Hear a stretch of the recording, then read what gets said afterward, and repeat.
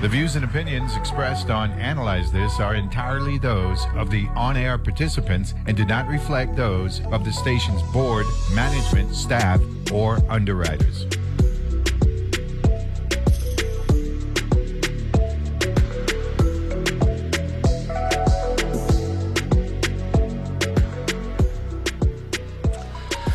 And good Wednesday morning, and welcome to another edition of Analyze This here on your NPR station in the U.S. Virgin Islands, WTJX FM. With yours truly, Neville James. It is a gorgeous day in paradise, and I'm glad to be back on the microphone here. And had a little quick getaway. Went up north for a little bit and spent a day in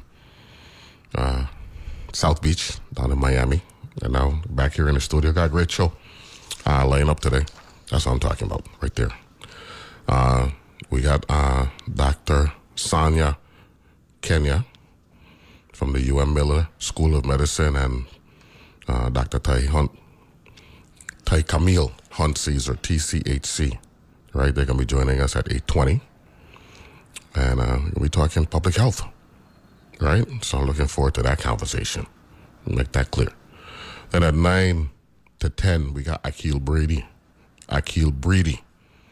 right? Some cast members, of the cause Wizard of Oz. So that's going to be in the 9 to 10 hour to get me back into the flow. You know what I'm saying? Tomorrow, Master Assist going to be joining us between 8:20 and 9. Nourish to Flourish tomorrow. Looking forward to that. Right? And then, of course, on Friday, the Power Hour. Right? And then STSA's Learn to Swim program with John Bassbinder and Susie Andrews during the 9 to 10 a.m. hour. So we got a full slate. Looks like no table talk unless we do some rescheduling this week because we got a lot to talk about. You know what I'm saying? Doug's cool. He called it. He said, I like Sinner to win the Australian Open. I think Djokovic is in trouble. And then as soon as I landed, because I flew into New York on Thursday evening, and I get to the hotel and I turn on the TV, I see Sinner is up 2-0. I was like, hopefully Rocky's okay. You know what I'm saying? So we got to figure out something here. We got to make that happen because we got to have that conversation and get Ronnie Russell involved, all that stuff. So check this out. I want to talk to the Weather Service. So we're going to reach out to them in a little bit so they can let us know what's going on.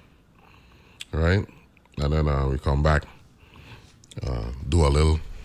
I got some news with respect to the Waste Management Authority. Just got a phone call because I noticed something this morning. And then I got a phone call. So I got to talk a little bit about that before we bring in Dr. Kenya and Dr. Hunte-Ceasar. Yes, indeed. So, couple of things, when I got in the car, 72 degrees. I was like, what? Really getting nippy at night, February, really? Because tomorrow's February 1st, right? February really is the coldest month. No doubt about that. And it shows every year. And I look forward to breaking that down every winter time. It kind of been nice in the morning. So, we got the Weather Service on the line. Who am I speaking with from down in San Juan this morning? This is Giuliana Sajas. This is who? Giuliana Sajas. This is the first time we're talking, Giuliana. How are you? Doing good. How are you? I'm doing well. Is the weather down in San Juan as beautiful as it is up here in the Virgin Islands? No, not so much. How's the weather down there? So right now we have some passing showers across the area. We have this frontal boundary that will linger at least until tomorrow. It's like a stationary cold front. So it's bringing, cloudiness and some showers across the area. So we are expecting this pattern to continue for the rest of today and probably continue until tomorrow as well. The weather is going to be nippy, down in the upper 60s at night. Yes, in the area of San Juan, you mean, or? San Juan and the Virgin Islands, because we're in the same region. Yeah, so for tonight, let me see, I'm seeing, yeah, like in the low 70s into upper 60s, and then the same, pretty similar for the Virgin Islands as well. Okay, so tell us about this cold front.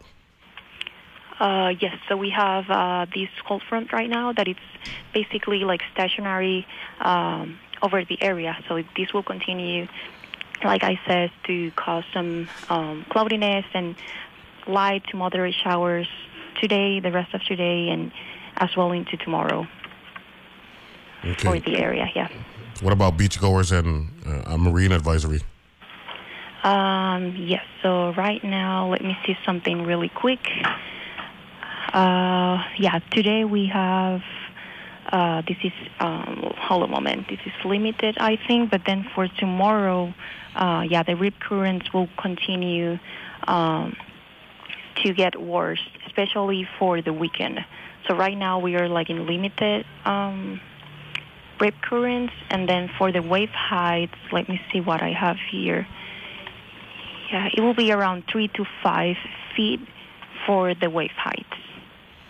3 to 5 feet. In San Juan, and then as well for, St. Thomas and San Croix a little bit less.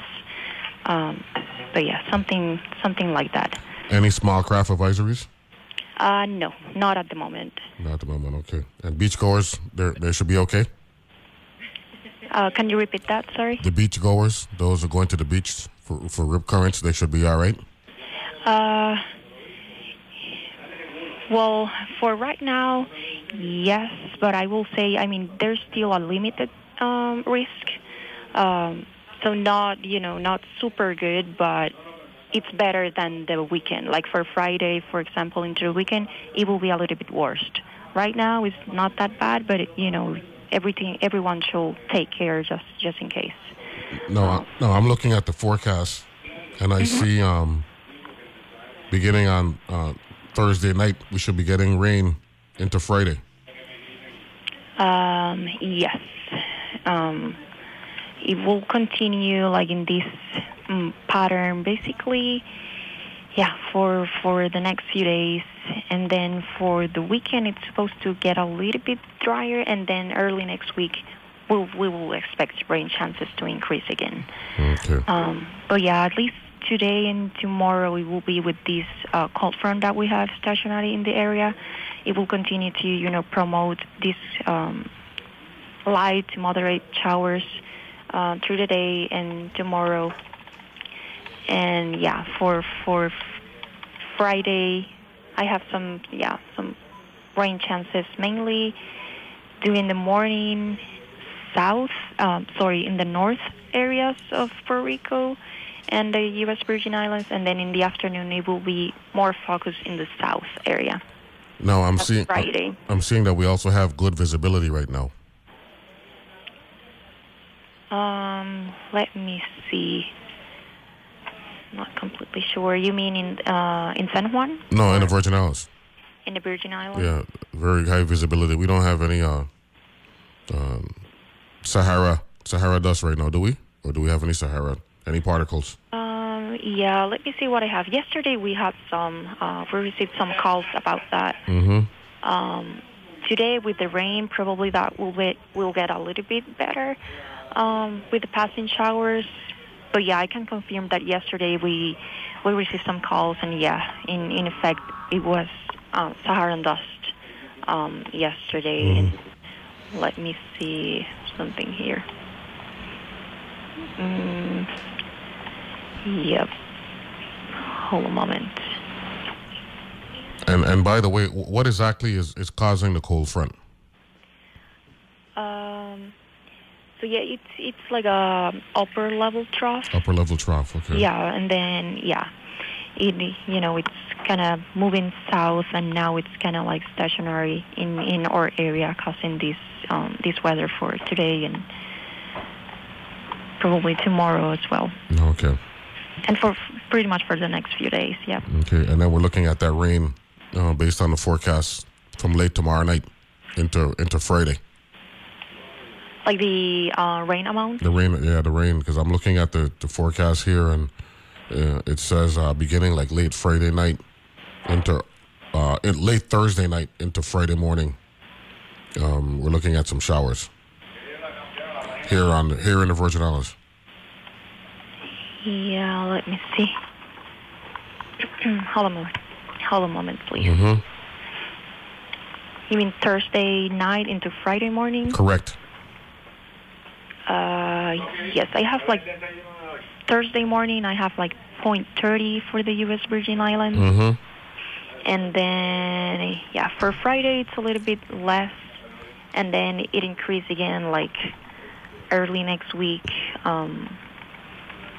It's like less than 0.10, but I'm seeing the highest values at least for like tomorrow, Thursday into Friday. Okay. Yeah, Okay. Thursday afternoon, you guys have like 0.30, so that's like tomorrow night. Yeah, that's what's like 30 to 40% chance of showers tomorrow night. Okay. Well, thank you very much, Juliana Sayez. That's how you pronounce it? Yes, that's perfect. Okay, good. Thank you very much. Nice talking to you this morning. First time ever, and looking forward to talking with you in the future. Okay, sounds good. Have a nice day. You too. That's Juliana Sayez from the Weather Service down there in San Juan. It's a beautiful day right now. I'm looking outside. Nice visibility. When I came over the top, I actually saw one of those rich yachts. I don't know if Glenroy saw them when he was walking this morning up there. But here in St. Croix, we don't really have that how you say, that elevation like you got in St. Thomas up there by Maffley. When you're walking up there by Maffley, and you could go by the lookout and look down. We really got like that to the extent that you do. But if you get up on the bypass, the Christiansted bypass, and you look into the Christiansted Harbor, they got like 3 different lookouts on the bypass, right? There's one where you actually could park, and the other 2 is actually where you are actually walking or driving on the bypass, and you can see the harbor. But on this side, right, we're not on the bypass. We're over in Estate Richmond, and you come over the top of the hill there by Contentment. Before you get to the bypass, heading west to east, and you get up on the top of the hill, and you look down, and you could see some shots. I mean, look, it was absolutely gorgeous this morning. Seriously, it's like that Hemingway. I think is The Old Man in the Sea, I think is the name of the book. Right? And you could see that little boat hanging out there in Cuba. Right? And I saw a yacht this morning. I was like, wait a minute. I wonder if Jerry Jones there in town. Nah, he hangs out in St. Thomas. No, but we good with that. Anyway, like I was saying, right?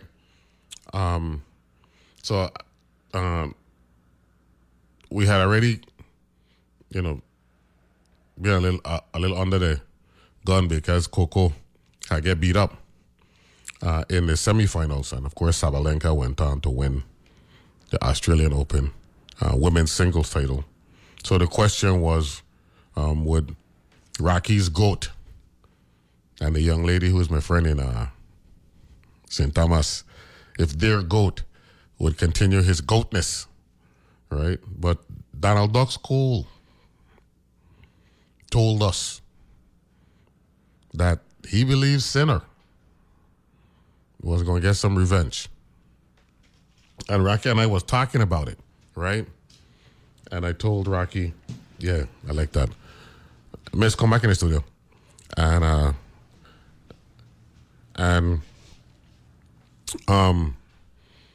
I thought that Zverev, right, had a chance to win it. I know Alcaraz, he, for some reason, he has a quarterfinals, semifinals drought now since Wimbledon. And Sinner had beaten Djokovic. It's either 2 out of the last 3 or 3 out of the last 4 going into the match. But one of those matches was the ATP Finals, which is at the end of the year, the top 8 players, they play in a tournament in Italy. And Sinner had beaten Djokovic in the round robin part of the tournament. But then Djokovic beat him up in the championship match. So everybody thought, well, we're back to normal. But it looked like Sinner was waiting for revenge. And I saw this, I see this happen all the time. So I was talking to Rocky. I said, Rocky, I saw Djokovic do the same thing to Federer, Federer beat him up in the U.S. Open Finals in 2007.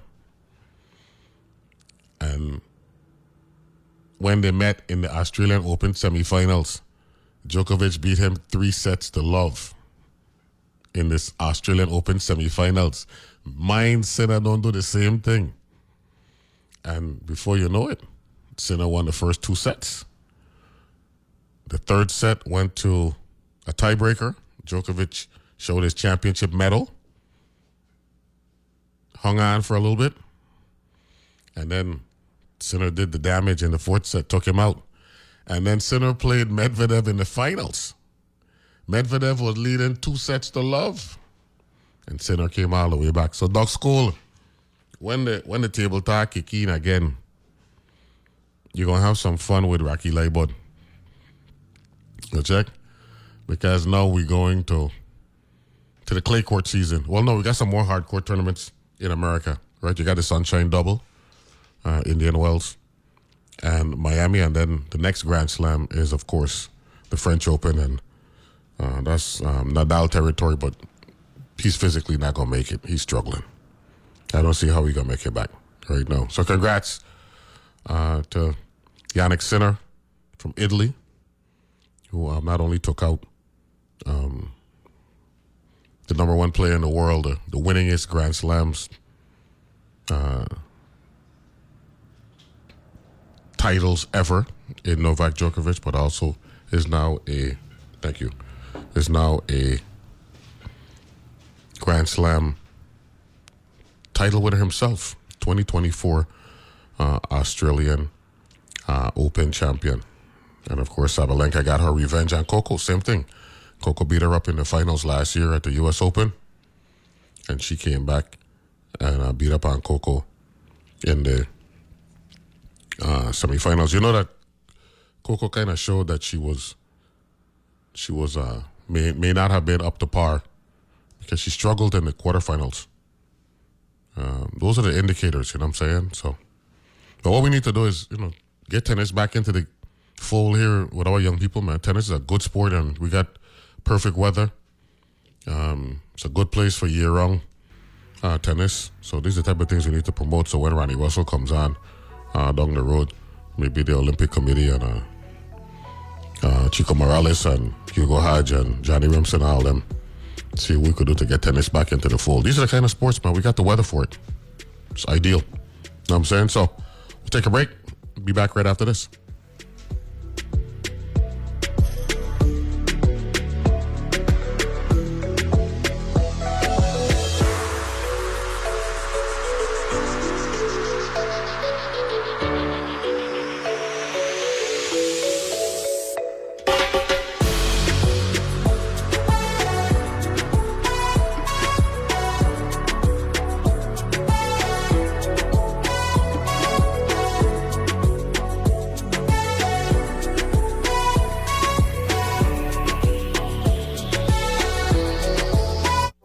Deserves a fresh start. The Bank of St. Croix provides in-person service, personal and business checking accounts, online banking, and mobile apps for banking on the go, a nonprofit community investment checking account, and a 24-hour banking cash management platform. There are 2 locations, one in Gallows Bay and one in Peters Rest. The Bank of St. Croix has something for everyone. Contact a customer service specialist for details regarding our nonprofit community investment checking account. Member FDIC. How do we know words?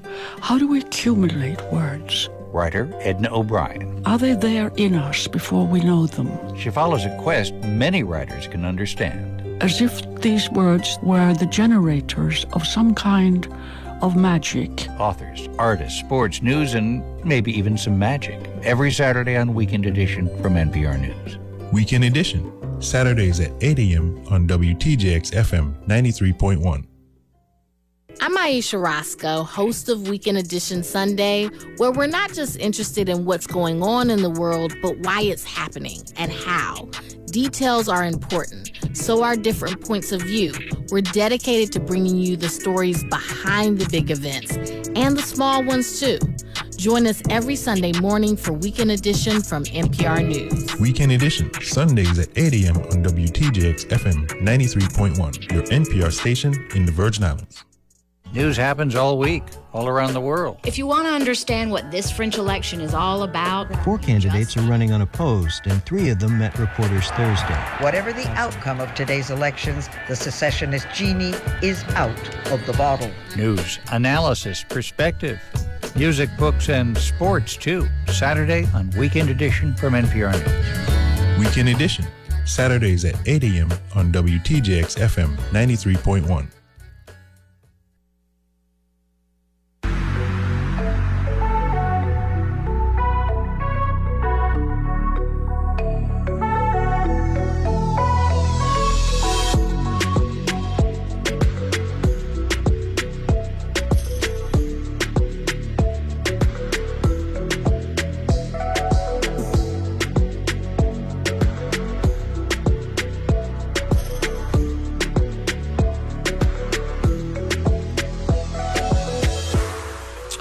And we're back here on Analyze This. Like I said, it's a gorgeous day in paradise. Seriously, looking outside, it's absolutely lovely. I see the ferry. You know, we got a ferry that'll move from St. Croix to St. Thomas. And aside over there, it looks small from far, you know what I mean? But it ain't not small at all. So welcome back to this Hump Day edition of Analyze This here on your NPR station in the U.S. Virgin Islands. We're joined now by distinguished health professionals, Dr. Tai Hunte-Ceasar, the notorious TC HC. She is the Virgin Islands Medical Director and the founding Dean of Medicine, the School of Medicine at UVI. And we're also joined by Dr. Sonjia Kenya. I hope I'm pronouncing her name correctly. She's from Sonjia Kenya. I apologize. Sorry for butchering your name. Please forgive me. She is from my alma mater, University of Miami, Miller School of Medicine. Good morning, ladies, and welcome to Analyze This. Good morning. Good morning. Sonjia, tell me about that name. Sonjia, so they thought I was going to be a boy. I was going to be William, but it was my thumb in my mouth that they saw on the scan. It wasn't what my father was hoping for. So I was Sonjia from San Francisco, raised by some very hippie parents who came up with that name. It means wisdom, apparently, in Kenya. Sonjia means wisdom. And now there's a few Sonjias. My students have named a few of their children Sonjia. So it officially does mean wisdom. So you're talking to a very wise woman. I like that. I like that. And Dr. Hunte-Ceasar, I think this is 2 weeks in a row. That's what I'm talking about. Glad to have you on. My pleasure, as usual. Neville, yes. Before we go on to say anything, I have to tell you, I was in St. Croix yesterday, and I did something that I have never done before, and my boss, the wonderful, absolute amazing Justa Encarnacion, she took me to Point Udall. You never been to Point Udall before? I have never been to Point Udall. You didn't know what you were missing? I did not know what I was missing. I mean, I knew what I was missing, but I was like, I was, you have no idea. I was like, I was waking up on Christmas when the realization hit me. She didn't even tell me. But when I kind of like ruled out all of like the possibilities of where we could be going, you have no idea how excited I was. And it was the best thing ever. I can't believe it. I had to tell you.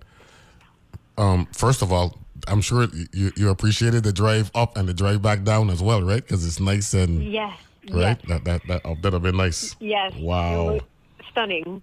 Absolutely stunning. So we go talk to the tourism department and get you to be an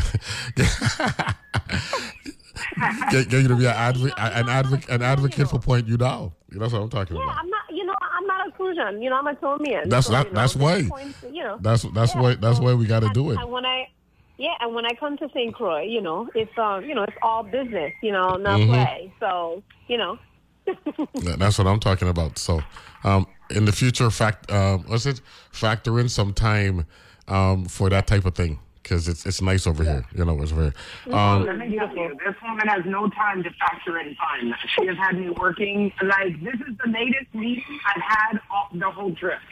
She thinks there's nothing for me to get up at 4 a.m., which is 3 a.m. my time, to go to work.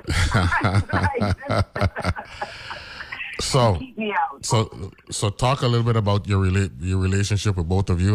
Dr. Hunte-Ceasar, you went to UM Medical School, right?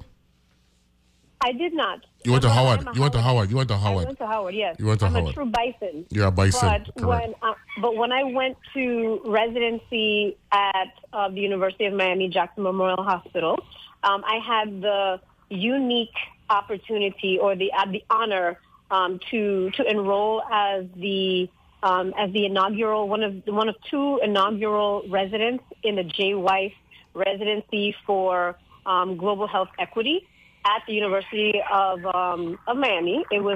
So I did like a joint internal medicine and social medicine. That's what I mixed up. That's what I mixed up because I know you had some stint at the University of Miami. Yes.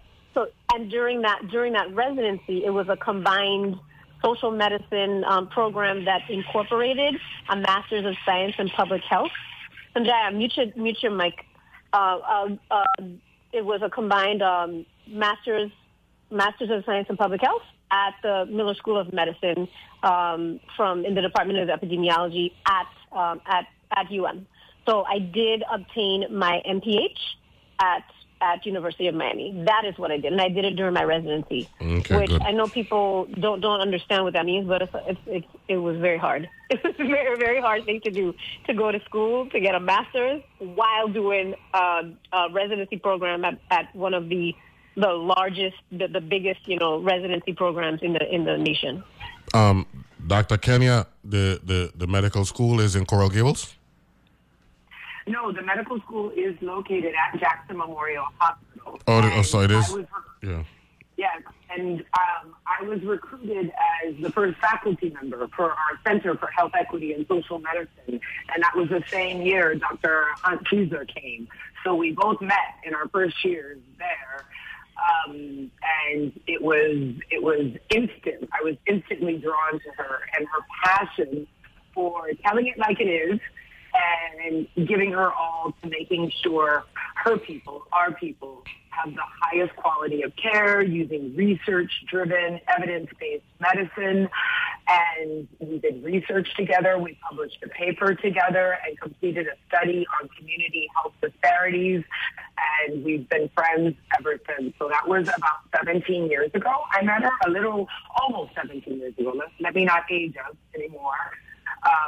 A little over, it was about 16 and a half years ago. And ever since then, it was my goal, like, how can we continue to work together?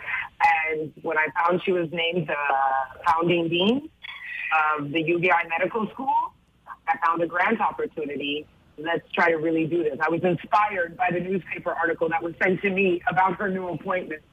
And we figured out a great way to address health disparities here in the USDI. And we're very, very fortunate that the National Institutes of Health also felt our work was very innovative and needed. And we got funded for this 5-year project, which can be renewed until we mess it up. So we're not going to mess it up. We're going to keep this project here in the USDI. But my inspiration was to develop more healthcare providers like Dr. Hunte-Ceasar. I'm going to ask both of you this question. I'm going to start with Dr. Hunte-Ceasar. What's the biggest issues facing people of color as it relates to public health? Is it education? Oh my goodness, that's a tough answer or question to answer to just give you one. Well, let me break it down. Let me break it down like this. Let's start with the education component. Are we as educated as we should be, as we could be, given what we went through with the pandemic? Was that a clarion call, a wake-up call for us to be a little bit more observing and educated as it relates to public health? So I think that if you're going to use the pandemic as an example, I think it's well known and understood now that the pandemic highlighted the major disparities that ethnic minorities are faced with. So I think that is absolutely true, that as it relates to Black and brown and other ethnic minorities, the largest concern as it relates to us are the disparities in healthcare. But again, that only translates to why are there the disparities, and that goes to, we can talk hours and hours about the social drivers of health and what that means to how that affects people of color accessing healthcare. And if you further want to talk about it in the within the territory and in the Caribbean in an island setting, then you're going to talk about other challenges that come with people of color in the Caribbean, particularly. And from your perspective, Dr. Kenya? I agree. It's education, and another factor that we don't talk about is trust. Trust in our healthcare providers, trust in our healthcare system. So many people of color have not received the same quality of care that their non-minority peers have received, and just because people are of color has nothing to do with our intellect. We understand we want the highest quality of care, and then what that does is it diminishes trust in our healthcare system and our healthcare providers when we know we're not receiving it. So we don't want to go back to the doctors. We don't really believe in the messages, the public health messaging system, because it's not driven by our needs. So when we have providers who look like our most vulnerable populations, providers that we feel like we can relate to when we look at them, we can relate to them when we speak to them, we generally trust them more. And that is a big factor, so that when providers who are really focused on serving their people, so to speak, they make sure that the messages, that public health messages, are delivered in languages that people can relate to, that are accepted by the populations that need healthcare the most. And when that messaging, it starts with a messaging which increases awareness and education. Like, you know what, maybe I should go to the doctors to get this vaccine because this person said it and I trust this person. They look like me, they speak like me, and they spent a lot of time trying to get to me. And I think that is the type of commitment that vulnerable populations need to see and feel, if you will, in order. And if I can, if I can even double down on what Dr. Kenya is saying, I mean, even in the just going around and trying to meet the stakeholders during this visit, Dr. Kenya and Dr. Carrasquillo have been speaking to to people in the community who are saying I have to go off island. I have to go to Cleveland Clinic to get my care. And that just I cringe when I hear people say things like that, because Cleveland Clinic is something that, has been siphoning the community away for services that are readily available within the territory, and then the perception is that, that there is no trust within the providers and the healthcare community here. And it's of us. The healthcare system is made up of people who are from the Virgin Islands, from the Caribbean, who go away, get the education and come back and give back to the community. But yet we still feel like we need to go to the mainland or to Cleveland Clinic to get services that are readily available, in the territory. And that really, really, really bothers me. Well, unfortunately, that's a culture thing, And, it's a cultural thing. It's the trust. It's the trust thing that Dr. Kenya was talking about. And we need to. But that is also something we can change. We can change the trust when we start making sure that the community is involved in the messaging. How should we say you should go to the doctors and get this vaccine? How should we say that this new infectious disease is putting our people at a greater risk because we're not taking the preventative care. We might have underlying conditions, diabetes, heart disease. And to your question, from writing this grant and working with Dr. Hunte-Ceasar and the team, I do know that heart disease is the number one killer here in the territory. And that's really where this first partnership between the University of Miami and the UVI, the first partnership is focused on addressing these cardiovascular health disparities. Heart disease does not need to be the number one killer here, but we do need to make sure that people are doing the behaviors and getting the preventive care and guidance that they need to reduce the impact of heart disease. And as Dr. Hunte-Ceasar said, the providers are here and they are committed. Our goal is to create more providers who are really committed and focused on delivering care to the territory to make sure that it's not, there aren't vacancies, and also that people are not coming into work as providers who may not understand the culture. Because, like you both said, we must make a dent in the cultural barriers to accessing care. If you don't trust the doctor, if you think you should take an herb from your backyard rather than a medicine that the doctor has prescribed. So we're hoping that this first project will start generating more trust, more awareness, and more partnerships with patients or people who should be patients but aren't patients yet. Partnerships and how should we deliver this care? Maybe they don't want to go to the hospital, so we should deliver it at their home or in the community. Maybe, maybe the messaging on the billboard saying, talking about different areas of health should be delivered in a different language. But we do need more providers like Dr. Hunte-Ceasar, and 40% of the healthcare jobs in the territory are vacant currently. And the majority of providers actually are not from the territory originally, although they are committed now. So we really just want to beef up, if you will, expand the local infrastructure of providers and strengthen all of those areas so that people will come and get care.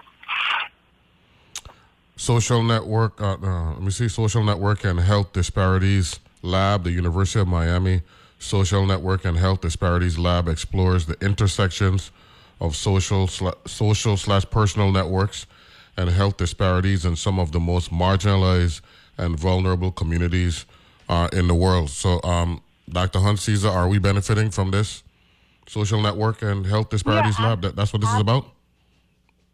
Absolutely. The benefits are going to be exponential. As Dr. Kenya said, the purpose of this grant is to train USVI undergraduate college students in research, in scientific research. We're focusing on cardiovascular research because that's what affects our community so much. I'm gonna stop you right there. Because we're gonna take a break and we'll pick it up right there. With Dr. Kenya and Dr. Hunte-Ceasar. We'll be right back here on Analyze This.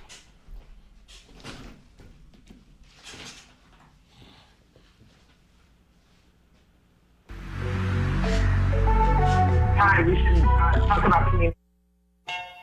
Human beings have been making music for tens of thousands of years. It brings us together. It has the power to communicate emotions and ideas. It's a profound part of the human experience. Hear the stories behind the music you love and new music you might fall in love with.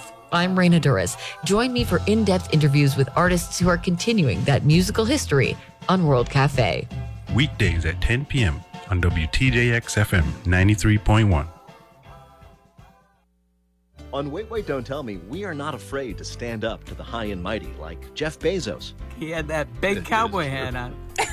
He looked like a shrink ray had hit Garth Brooks. I'm Peter Sagal. Join me as we speak truth to power, at least until power agrees to buy us out, on Wait, Wait, Don't Tell Me from NPR.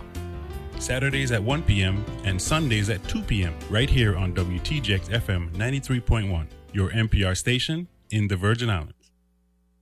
He said that black smoke was constantly coming out of the burn pits 24/7. And my reaction to it was like, wow, that doesn't sound very safe. I wonder what that's about. And in my mind, I couldn't imagine at the time that type of system operating could potentially harm our service members. Journalism that seeks and reveals. That's On Point with me, Meghna Chakrabarty. Weekdays at 1 p.m. on WTJX FM 93.1, your NPR station in the Virgin Islands. The PBS NewsHour has a rich legacy of in-depth reporting and strong storytelling. Only 4 people have sat in that chair before us, and the enormity of this moment is not lost on me. People turn to us because they know they can hear from trusted sources of information and news. That won't change a bit, even as the faces behind the desk change. Good evening. I'm Jeff Bennett. And I'm Amna Nabaz. Weekdays at 7 p.m. on WTJX TV, Channel 12.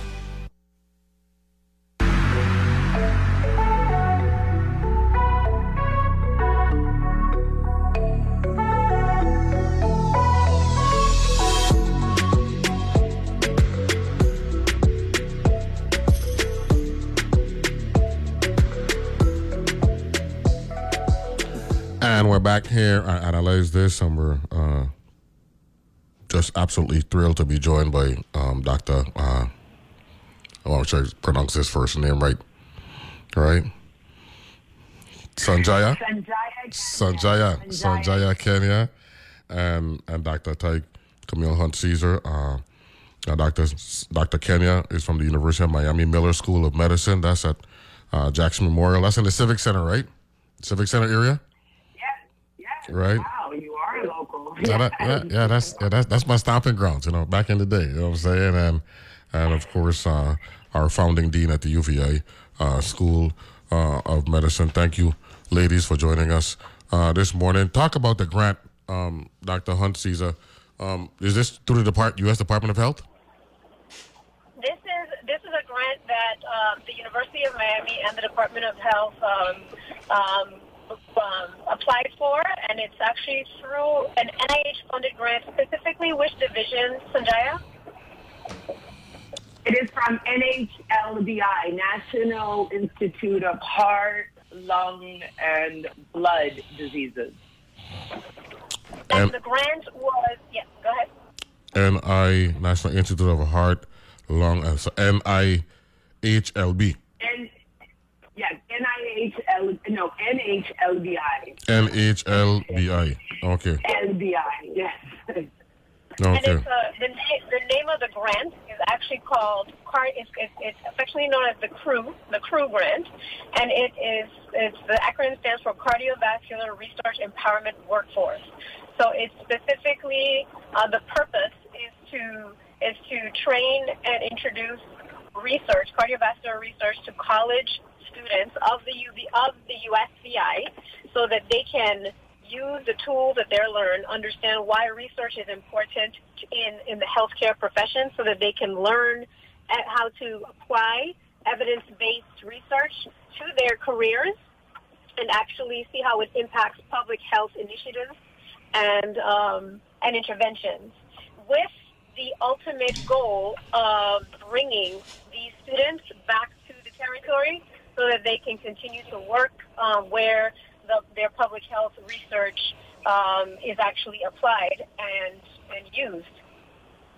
Okay. Well, I've known about the NIH, which is National Institute of Health.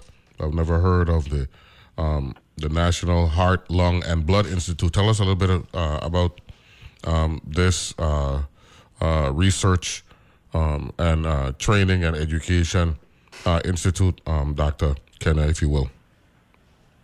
Yes, well, this is one division. It's a division of the NIH. Okay, there we go. The division yes. NHLBI is a division of the NIH focused on cardiovascular health. And the real goal of this grant, Dr. Hunte-Ceasar and I, in our initial research that happened at the University of Miami, we used community health workers, which are lay people, respected peers from their community, and we train them in specific areas of health to go out in the community and do screening and linkage to care, and then help the patients adhere to the care that their doctors have prescribed. So we really believe in the community health model. And so we are trying to engage students from the USVI to go into healthcare careers focused on addressing the cardiovascular health disparities that are here in the island. So we will support undergraduate students throughout their entire college career. They will do a summer research experience every summer during their college that will start with 2 weeks of a research boot camp at the University of Miami, where they'll be exposed to all of our cutting-edge cardiovascular research, stem cell research, heart disease and HIV. We have a lot of really, really rigorous science going on there. And they'll also have University of Miami mentors. And then we will place them in the Department of Health down here in the USVI, where they will spend the rest of the summer doing a mentored research project focused on collecting data that the health scientists and the physicians and the entire healthcare community needs in order to improve services and figure out what is the best strategy to deliver care so that we can reduce these health disparities. And in their final year of the program, we will support them going into graduate school, whether that's medical school, nursing school, or going to get their PhD.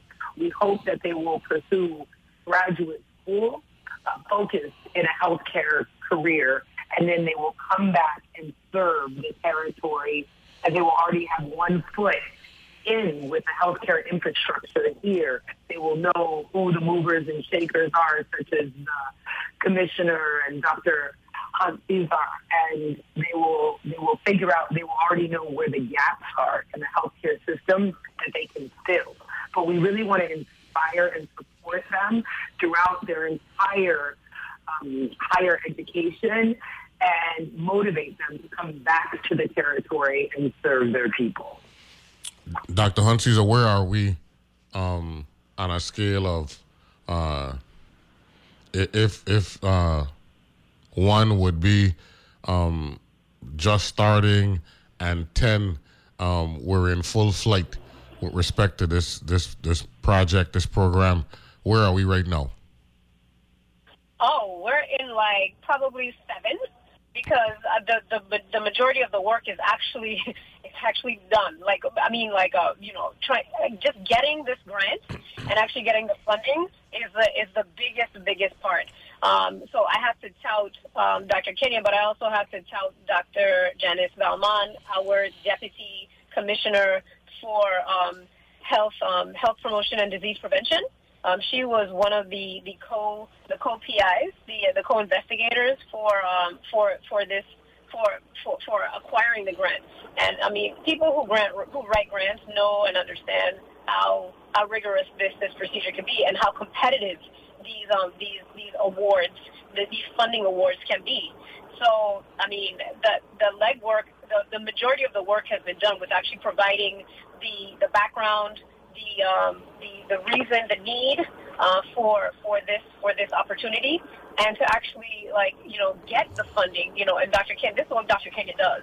She writes grants, so she knows, she applies to a lot of grants. She gets. She probably does not get as much as she applies to, but then when you get it, it's like such a relief.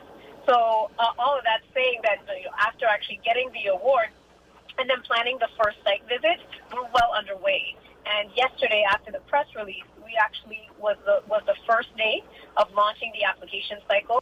So we are going to begin this program this summer.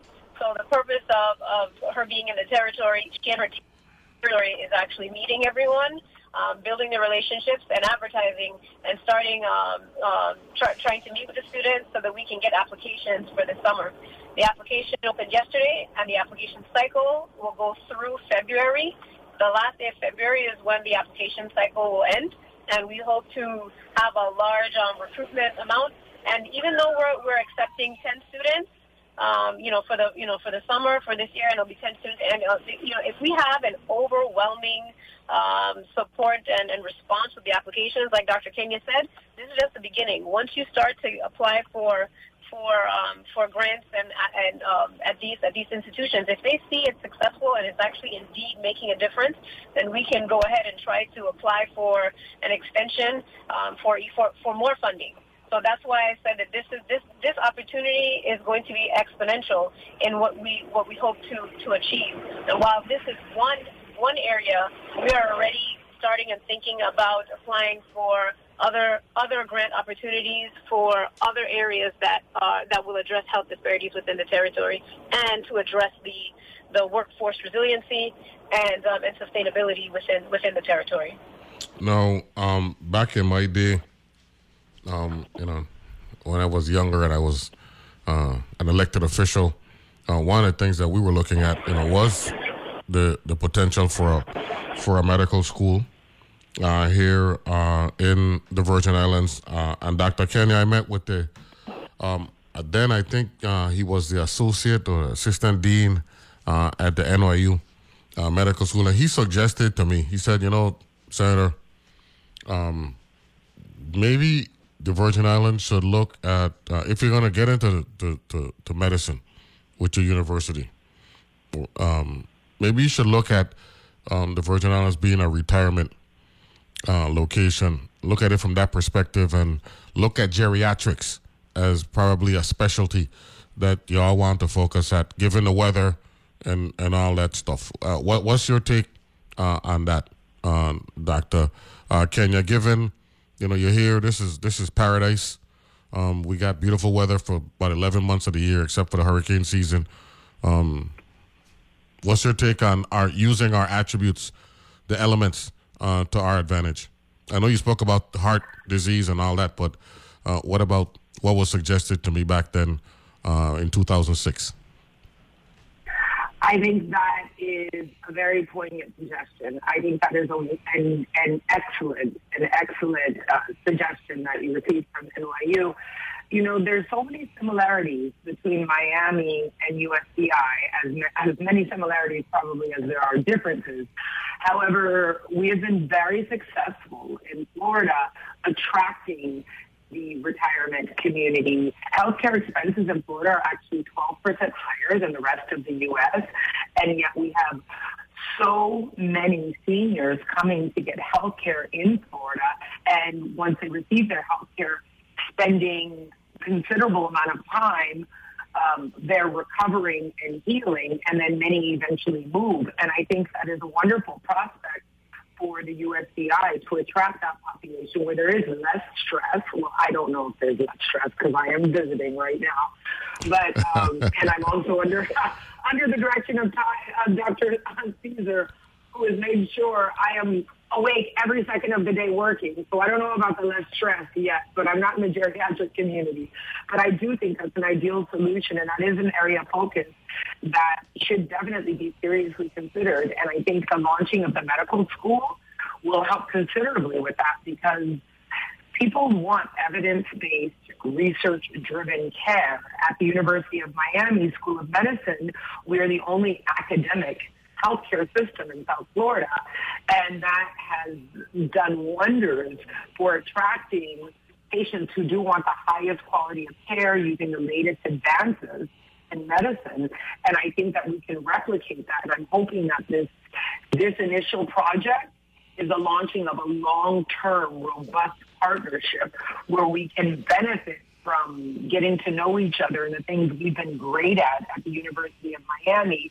We can extend that down to the USVI, but we can also learn from USVI. And I think that's the biggest, one of the most positive aspects of this project and the projects that we're developing. I will be spending all next month writing another grant for the territory, is that all of the work Dr. Hunte-Ceasar and I are planning together is really about collaborating with the community and figuring out the best ways and the most important populations to focus on.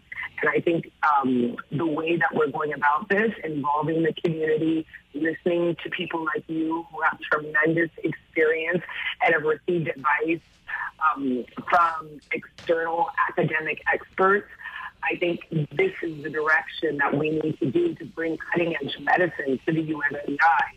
And I will say, I have toured your health systems, the healthcare systems here are excellent. Every provider I have met and every healthcare laboratory that I have visited has blown me away with how advanced the resources are and the equipment, the technology, and also by the commitment and the passion of the providers. And it's blown me away. And we don't often see that in the mainland U.S., to see really happy providers who are really committed to bringing the latest advances to the population. So I think that we have a lot to learn from each other, and this collaboration will lead us, hopefully, yes, attracting a retirement population and really encouraging locals to get their care here from excellent providers who do understand the culture and want to make sure that the population is healthy. I'd like to... Dr. Yeah, go ahead. Dr. Kenya, so I took, we've been, like I said, she's done a site visit so she can build the relationships and meet all of the key stakeholders. So we've been going around meeting, touring various facilities on both islands and meeting predominantly with the cardiologists in the territory, because those are the providers that we really want to have the biggest input in the cardiovascular public health questions that need to be answered. So she's been meeting with, some top-notch docs who know what they're talking about, and so and also touring places like the Medical Simulation Center, which is a part of the School of Medicine on St. Croix. So we like Dr. Kenya is saying, we have wonderful, excellent, cutting-edge facilities in the territory, and we provide top-notch, above standard of care within our healthcare sector, and the public really needs to be aware of that and understand that while we know that we have shortfalls that we are addressing, we are committed to improving the healthcare of the territory by way of opportunities such as these grants that will further enhance the community, but also work towards improving in the success of the launching of the medical school and continuing to build on those research opportunities that are necessary for an academic institution. Don't hang up. I don't want to dismiss you rudely, so don't hang up. We'll be back right after this. Sure.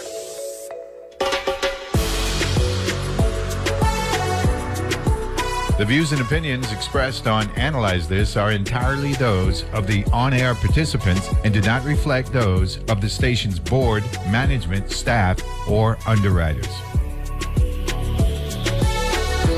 Doom scrolling. Let's break that habit, folks.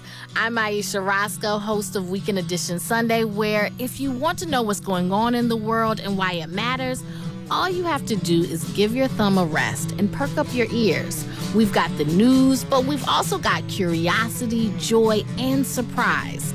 Tune in for Weekend Edition from NPR News. Weekend Edition, Sundays at 8 a.m. right here on WTJX FM, your NPR station in the Virgin Islands.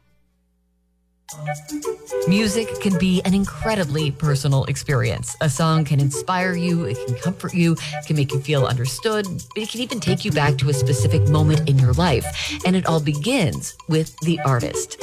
Join me, Raina Duras, as I get personal through in-depth interviews with your favorite musicians and find out where those songs come from on World Cafe. Weekdays at 10 p.m. on WTJX FM 93.1.